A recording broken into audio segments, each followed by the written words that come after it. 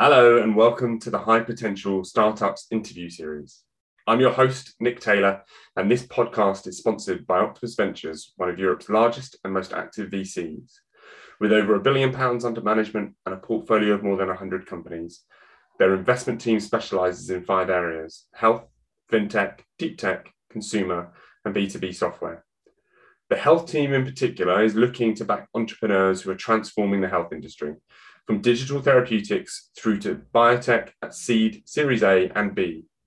To date, Octopus Ventures has backed some of the most disruptive startups in health, including Elvie, Big Health, Overture, Ori Biotech, and Quick Genius, making them the perfect partners for the podcast as we talk to CEOs at the cutting edge of the life science space, discussing their careers, the highs and lows, as well as taking a much closer look at the future plans for the businesses they are leading.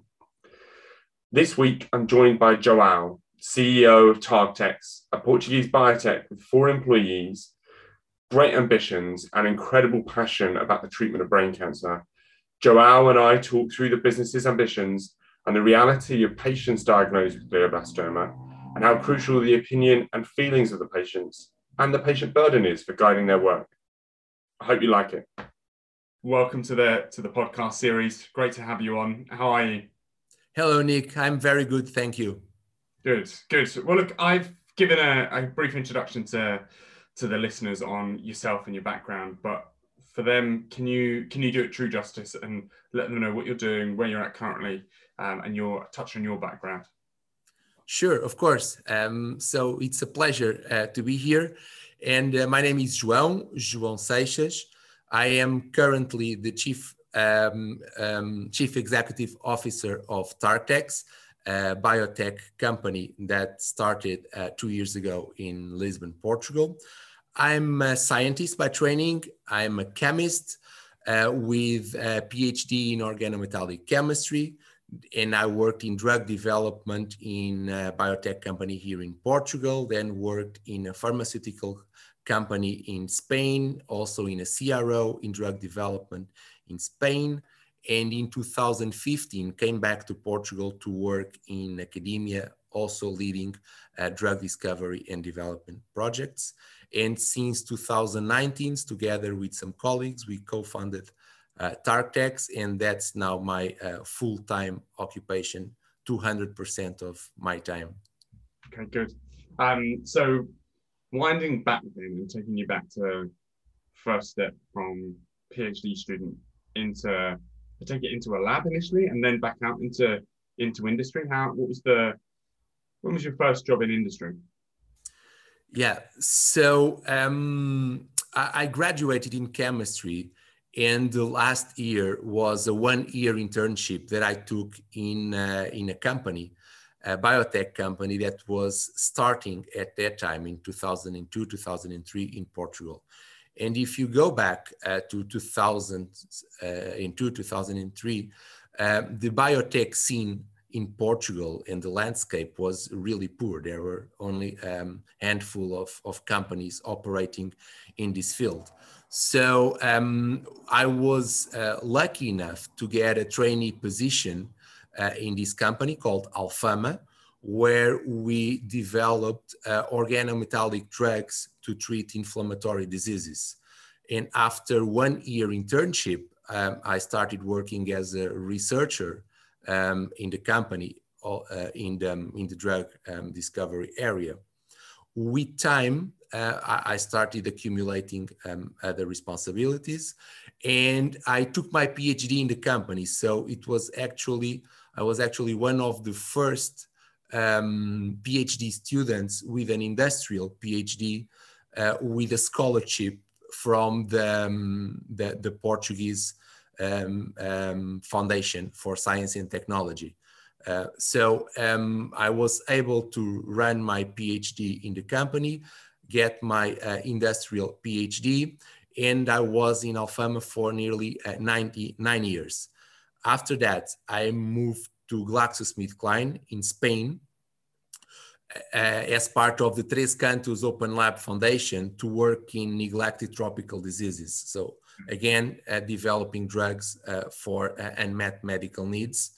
Worked in an insourcing model at GSK for a Spanish CRO, Galquimia, developing drugs again for neglected tropical diseases, specifically in malaria.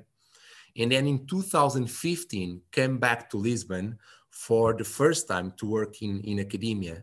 And this was the place where I met other colleagues and co-founders of TargTex, and where we started the project that now is a reality as a company. Okay. So 12 years apart then from your starting point in Portugal and the biotech scene initially to today. And you mentioned at the start that it really wasn't that developed in Portugal. Have things changed a lot in that time frame? Where do you see Portugal in terms of its position in Europe, its position overall as a biotech hub? What's your opinion on those changes? Yeah, it did change a lot, but not yet enough, in my opinion. If you look back to the beginning of the 2000s, you have very few companies willing to take this chance and this leap to the unknown of starting biotech companies. And also because the tools were not in place, the knowledge was not in place. So up to 2000, in, let's say, 10, 15, I'm not aware of tech transfer officers in main Portuguese universities. So the knowledge that was created in the universities was being directed to publishing, to publish papers, to writing scientific articles, and not really to translate this research that was done in universities into companies. And there were not around entrepreneurs with the experience of starting their own companies. So for you to start a company, it's always, you have to learn from someone. Or at least it's good to learn from someone. And so these ones were the first ones that started their own companies, and they learn with their victories and with their failures, of course. Nowadays, you have much more support for students, for undergrads, PhDs, postdocs, to start their own companies and their projects with the support of the universities, of incubators, of training facilities that exist, and also financial and technical tools to support this development. So obviously there is a lot more competition, but there is also more funding available. And if you have a very good basic idea and research, so you can do it. Okay, and the reality for then yourselves and taking yourself out of academia, how and I often hear, particularly at the early stage of a business, that challenge of convincing a university to let go of certain pieces of IP at the right valuation to allow you to continue on your journey. How easy was that? How mature was the university to deal with? How straightforward was it to actually set the business up and take the IP with it? It's a very interesting question, Nick, because we were in a transition period. So before TargTex was born, we matured the idea for almost 1 year, and we learned the right steps to establish the company, to build a business plan. We contacted key stakeholders in the area, from physicians to patient associations to pharma industry, all across the area.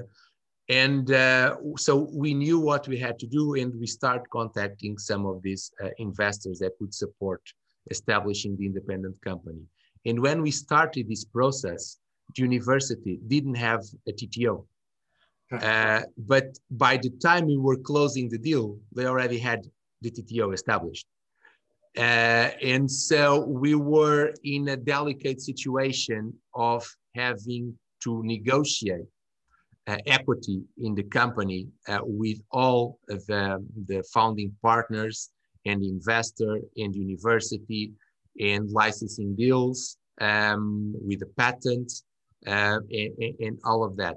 In the end, we all agreed that this was the direction to take, And ultimately, we are fully aligned in terms of goals on the long run. So we all benefit with the success of the company, the university, the shareholders, and the investors as well.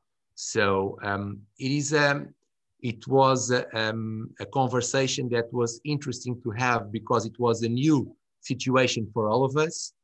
But it's easy when we are all aligned and the ultimate goal is the same, which is the success. Yeah, and I think to your point, when you've got multiple stakeholders and you've got multiple groups, it's always very hard to get everyone finishing it and being happy. Yeah, smile on their face, feeling like they've got their value and that they're adding their value at the same time.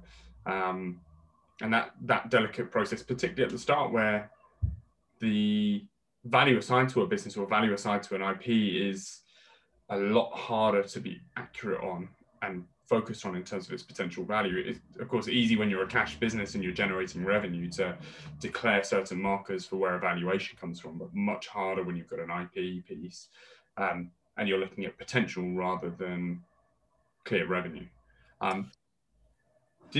Going back to your first experience in biotech, then looking at those early days versus the likes of GSK, the biotech that you were in, did the business grow far? What type of projects were you involved in? So I was in many different areas. So the first company that I worked for, Alfama, was a company that was a few years ago acquired by a larger fund that merged all the IP in the area. Their business is developing carbon monoxide releasing molecules for the treatment of inflammatory diseases and taking these up to clinical stages of development, because CO, which is known as a toxic molecule, also has a very strong beneficial therapeutic effect under pathophysiological conditions. So working with organometallic molecules to treat inflammatory diseases, and the company has followed another direction together with or supported by a fund that also acquired the IP related to CO gas and inhalation therapy. This is one. And on the other hand, the projects that I run at GSK, or that I was part at the Três Cantos Open Lab Foundation, were led by Northeastern University in Boston, and the PI is now has a better position within the university hierarchy, and got some NIH funding derived from this pivotal study. So we were trying to find new leads for human African trypanosomiasis. We got a family of compounds, and we published 2 important papers that fed his lab for many years and led to other discoveries, additional funding, and to other clinical candidates that are being developed. So I was at the inception of this study that then took other directions. My third project then in academia in Lisbon, it was with kinase inhibitors, BTK family, or more specifically, more broadly, TEC family of kinase inhibitors. And we patented this family of compounds that I have developed. And the patent is now in the process of either being licensed or getting funding to take it to complete the preclinical development of this project. It's not going to be me anymore, but so it's there in the university, and the TTO that is now in place, it's now taking care of the project and trying to partner with some pharmaceutical companies to push this project forward. And it's interesting because, and this goes back to the question you asked before about equity and the different players in assembling a company from scratch. I was not personally involved in this project scientifically. So this was a project that was ongoing in our lab, but I was not scientifically involved in this project. So on one hand, I do have scientific insight to the project, but I am emotionally detached from the project to be sufficiently to criticize freely what was done before, and to question and to overcome all the obstacles that may appear based on questions that I can ask, and I'm not compromised by what was done in the past. Good. And I just want to wind back to the academic piece, because you've got some real landmarks there throughout your career in those three different positions. What drew you back to Portugal? What was the driver to come back from Spain and come back to Portugal? Yeah, so mainly two reasons. I had a very comfortable position there, but that I didn't see a personal growth on the long run. I would see myself as being part of an organization, continuously doing the same kind of projects that I was doing, and I was aspiring for a little bit more. And when I came back to Portugal was because it was given me the opportunity, on one hand, to lead the medicinal chemistry programs in the lab as a Marie Curie Fellow, and also to dive deeper into biology on a hands-on approach. So when I was at Alfama, I started as a research scientist doing synthesis. Then I started developing some physical chemical assays for characterization. And when I left, I was team leader, coordinating the pharmacology lab we have in Boston with the in vivo animal experiments we had in Lisbon, and also with the chemistry that we had ongoing in Lisbon. So I was coordinating the three departments, a team of 10, 12 people. But I never had the hands-on experience of doing animal experiments, of doing cell culture. I was analyzing and reviewing data. And when I came back to Portugal, returning from Spain, I had the possibility to do that training hands-on. And people may think that that was really far ahead in your career, that you wanted to come back to the lab. But I really felt that to be a better leader or a better manager, or to really understand the hurdles of my colleagues, I need to have this experience and know exactly technically how these experiments are done. So I went through that. I got my animal experiment license. I did my animal experiments. I did my cell culture. I learned the tricks. I learned the basics. And then with all this knowledge, I felt that now I'm really much more mature and ready to assume another kind of leadership position, and to lead with projects with much more knowledge than I had before. So this was also the drive for it, was the learning step that I was taking it, and the increased responsibility that I was going to have in the university. You've taken you raise a couple of pieces there that I think are quite interesting on that mentality of understanding your colleagues and understanding the pain points and pressures, as well as then being able to help them overcome those pieces. You've now stepped into a CEO role. So for someone else that's early on in their career and completing a PhD, of course, there's often opportunities to stay in academia, to leave and step into industry, or move between for whatever reason. But often there are plenty of people ambitious enough that they think a CEO position in the long term is the right move. Going through your career and looking at your career, what were the pieces that were really pivotal to you when you look back and say, right, actually, these moments defined who I am now and how I operate in my career and in my current post today?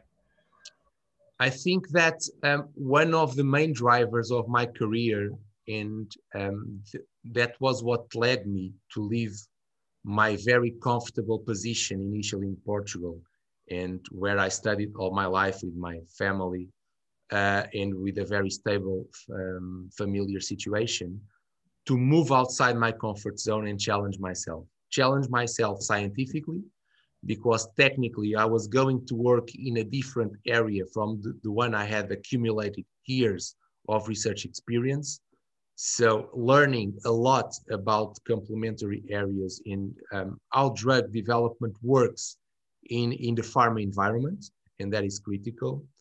Then again, working in the different environment in a CRO mode, and then coming back to the university to a completely different position with many limitations in terms of resources, as you can imagine when you compare it to big pharma or even biotech, and timelines and pains and hurdles that you find in every kind of bureaucratic aspect that you can think about. And so the key issue was, I believe, to really challenge myself every time I was taking a step. And it was a step into an unknown direction.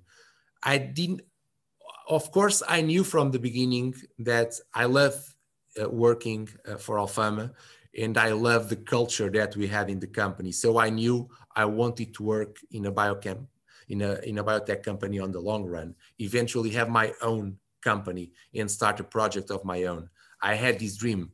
I didn't know it was going to be possible in 5 or 10 years. So, and I was not working only with that goal. I was working and progressing in my career with the goal of getting as much tools as I could get my hand to learn a lot about everything that was important to one day, when the opportunity would come, to be ready for it and to grab it. Okay. So learning, challenge, different environments, those were sort of the key three themes I took from what you said there, and those different parts that you took on, and particularly challenges in the unknown, knowing that there were a risk, knowing that it was going to be very different, but not quite entirely probably understanding how different biotech CRO back into academia was going to be in terms of style and ways of working. How do you think that's affected your style as a manager, and how would you therefore describe yourself as a manager? What do you think people get as an experience from you as their leader? Yeah, I think that independently of the place where you work with people, and you have to listen to them. And it's for me, the number one thing in being a manager is to connect to the people that you are working with. And when I say the people that you're working with, is either my colleague that sits in the desk in front of me, or the CRO that I'm working with and that I have subcontracted a task. But I wanted this task to be properly done, and I want to engage with him in a partnership style. So we don't just hire a result. We partner to get to that result. Of course, we are paying for it, obviously. But above all, it's all about people and how you connect to others. So one of the good things of going into these different positions, different geographies, and was to learn about different work methodologies and different personalities of group leaders, of managers, of directors, or collaborators and researchers. So you work with people, and each one of these colleagues has a different understanding of what's their role, what's their job description, how to behave, or personality overall. So the key issue for me is really to understand the people that you're working with and trying to get the best out of them. They need to be happy.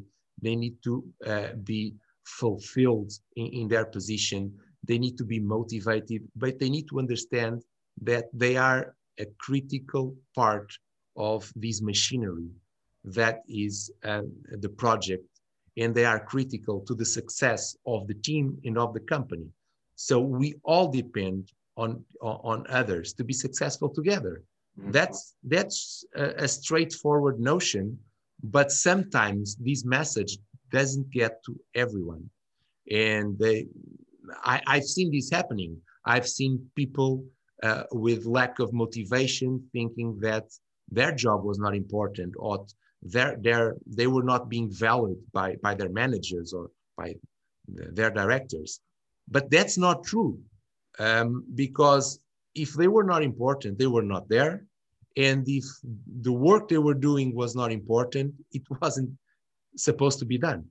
So if you're doing something, it has to be relevant. Otherwise, it's not your fault. It's your manager's fault or your director who is making you do something that is not needed for the company. So it's not the problem is not on your back. So with the business today, how many people are in the company currently? We are a very small team, but it also helps us being a close and supportive team. So our operational team is 4 members.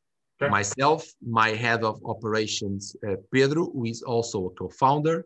Gonçalo, another co-founder, is the scientific leader, and he was the PI where this project emerged, the lab where the project emerged from.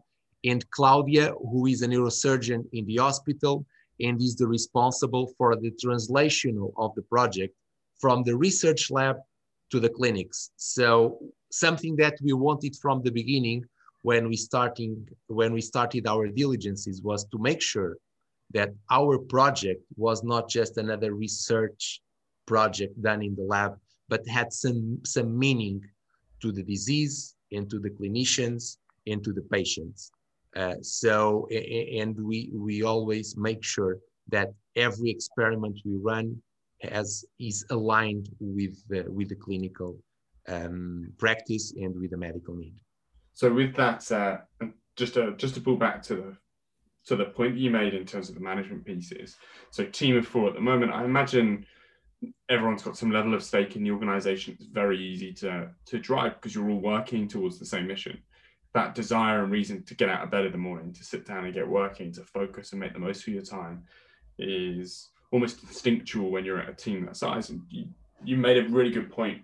In businesses where people don't feel that, businesses where there are individuals not performing particularly well is often tied to that. Well, are you happy? Are you enjoying the work? But there is this big piece on the vision and the mission for the organization. And actually, like you said, that actually really reverts back to the management team. And at the end of the day, probably reverts all the way back up the chain, because it's not just for the CEO to be passionate, but it's to feed that training down, to feed that enthusiasm, to feed that mission down to everyone within the business in order to have that reality and that feeling of, I'm working towards a goal. I'm working towards that achievement and a mission. I think you sort of seen mixed success on how that sits. Is that a big piece for you? Does the business have a very clear vision on what you'd like to achieve, what you're out there to do? Yeah. So going back 3 years in time, I was a postdoc in the university, right? And I had this project in my hands. I started learning how to translate science into business, how to build biotech companies, what is needed, the steps to take. And we took this project as an example. It was something in the lab. It was something with very promising results. But it was an example to work with. But when we start working with this project, we started, as I said before, we talk to patients, we talk to patients' organizations. And when you do that, it becomes real. And you're not just treating a disease, you're treating people.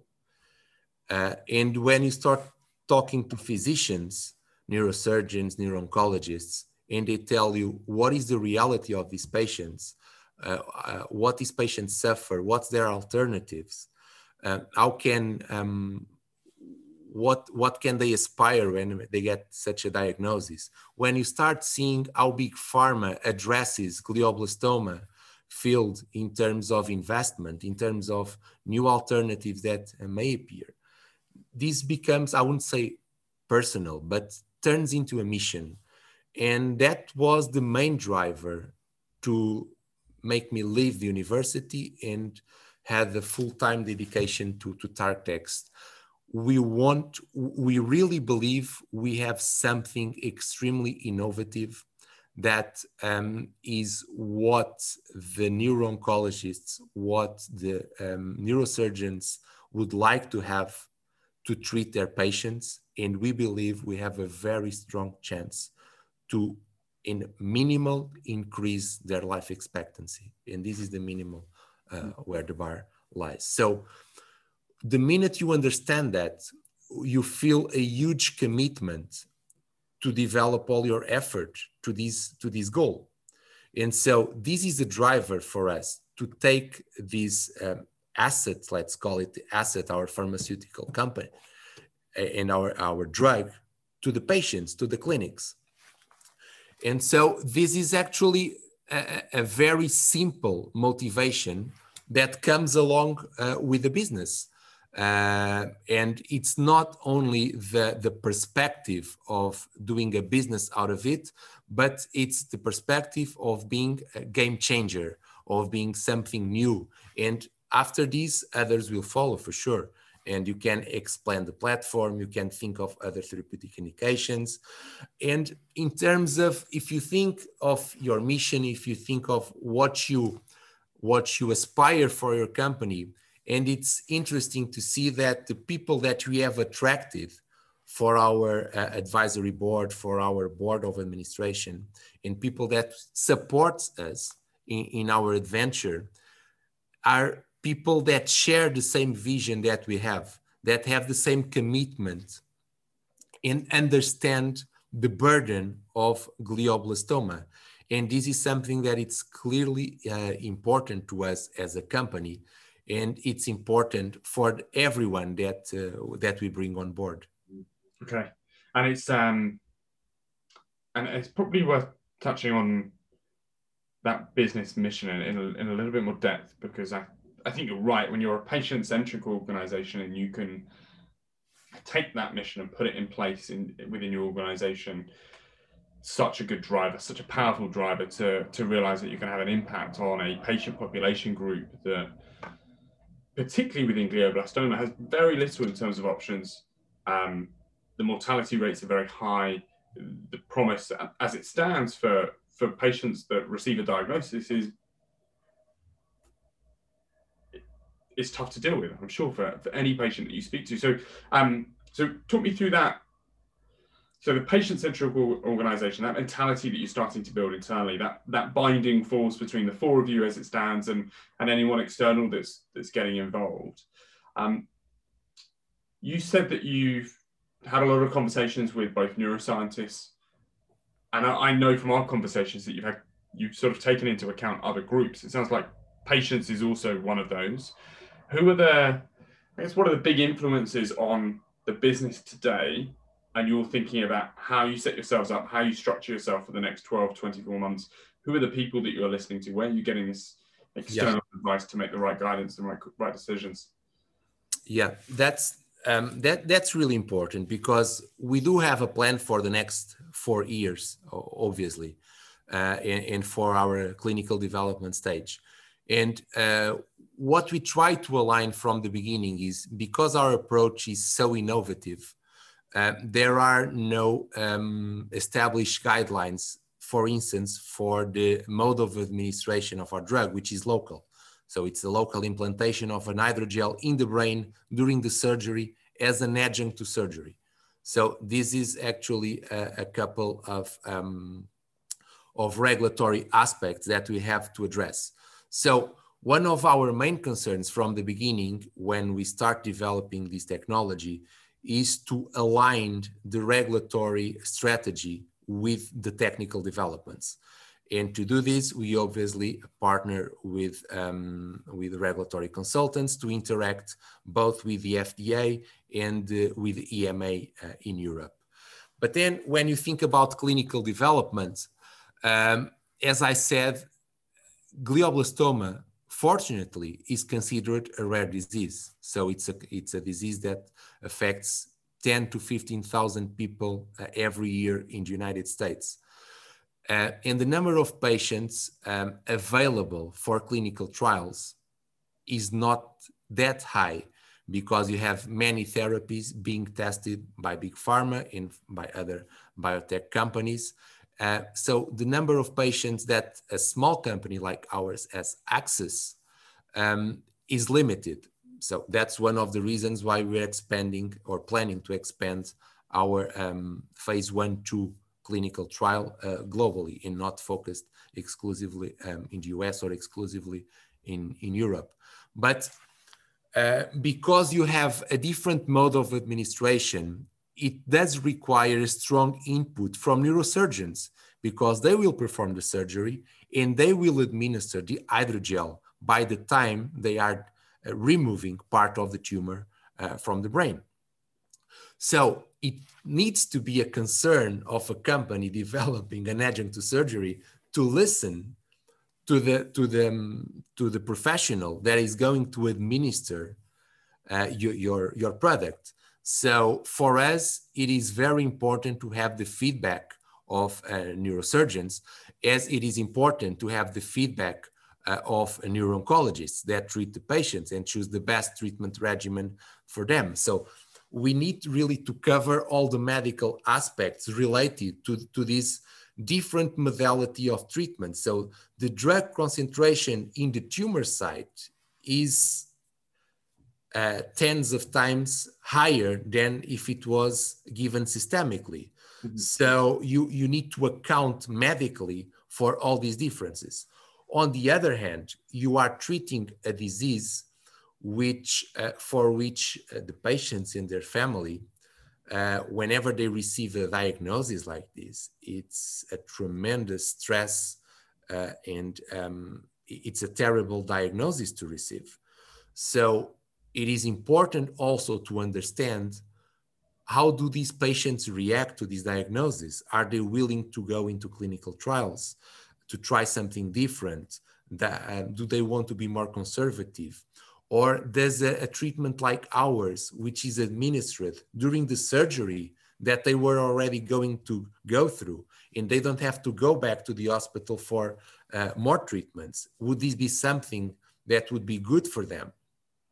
There is a survey from the Brain Tumor Association showing the main symptoms or the main concerns of patients with glioblastoma and with the treatments. Obviously, number one is survival, but there are others like headaches and being able to do basic motor activities like walking and dressing and eating by themselves. So these were concerns, and also by talking to people that survived glioblastoma, helped us understanding the disease burden.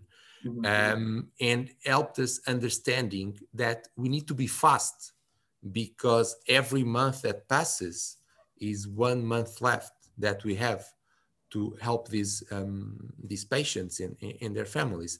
So it's really important not only to align regulatory, medical, technical aspects, but also to understand the disease burden. And ultimately, this all relates to people, Nick, because it's what I was saying in the beginning. The physicians that treat these patients want the best for their patients, want to have the best options. And our role here is to provide them another possibility to treat their patients. So we have to engage with them, and we have to let them know what is our motivation and what is our product. What can our drug do? What can our strategy do for their patients? And how can we jump into this arena, this glioblastoma field, which is a niche indication, obviously, we understand that. But how can we differentiate ourselves, and how can they support us bringing our alternative to the clinics, and how can we help them treat their patients? So their feedback has been very important in some development decisions that we took. And with that, so there was, just at the end there, you mentioned the current treatment options and the plan of action for someone that gets diagnosed. Where does it currently stand? So the patient, often very young, gets diagnosed with a glioblastoma. What's the reality for them in terms of options on the market currently? Once you get diagnosed, you immediately go to surgery, and it's usually 1-2 weeks in US, a little bit longer in Europe and even longer in Portugal. But this surgery the goal is to remove as much as possible from the tumor. But more than 90% of these resections are only partial because the tumor is very invasive. And given the invasiveness of it, the neurosurgeon often has the problem of removing parts of the tumor that are in critical areas of the brain and can impair the cognitive or the motor performance of the patient. So it always leaves a safety margin left that cannot be safely removed. And the safety margin often regrows within 2 centimeters from the original site to after 8 to 9 months to give rise to recurrent tumors that ultimately leads to death. So from the time of diagnosis is usually around 14 to 16 months of life expectancy. So it's really short. And when they finish surgery, there is a wound healing period of 2-3 weeks where these patients are not allowed to start their radiotherapy because of the wound healing process. And so then you start radiotherapy and then you start chemotherapy. And you said, so the 14, so post-surgery, the life expectancy is 14 to 16 months post-surgery. Is that right? Or post-diagnosis? Yes, because between surgery and diagnosis, it's just a matter of a few weeks. Okay. Yeah. So even with surgery, the success rates are pretty much non-existent on that for long-term quality of life. And then when you have recurrence, you then do not go to temozolomide, which is the standard of care for newly diagnosed. You go to other alternatives like Avastin, like the tumor treating fields.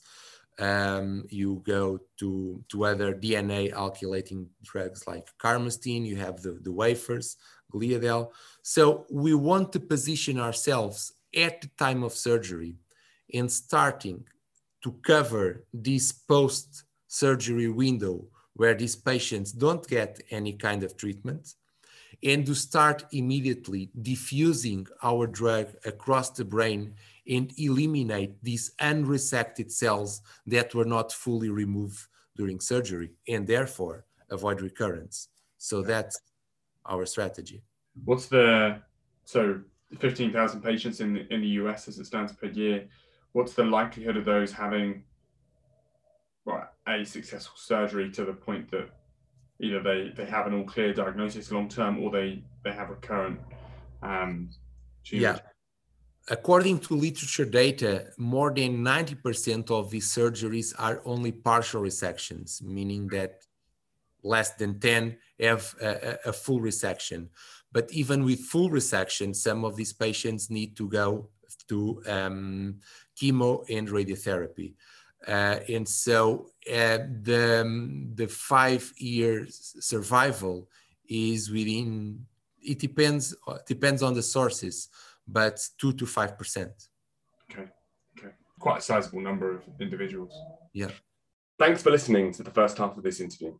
If you're a biotech investor and want to hear more, João and I go on to talk in more depth on the upcoming plans for TargTex, including details on their current IP position, manufacturing, upcoming fundraise. If you're keen to hear more, reach out to me on LinkedIn or on email at nick.ross@cavanaughhealth.com or via the Cavanagh Health website. All links are on the post.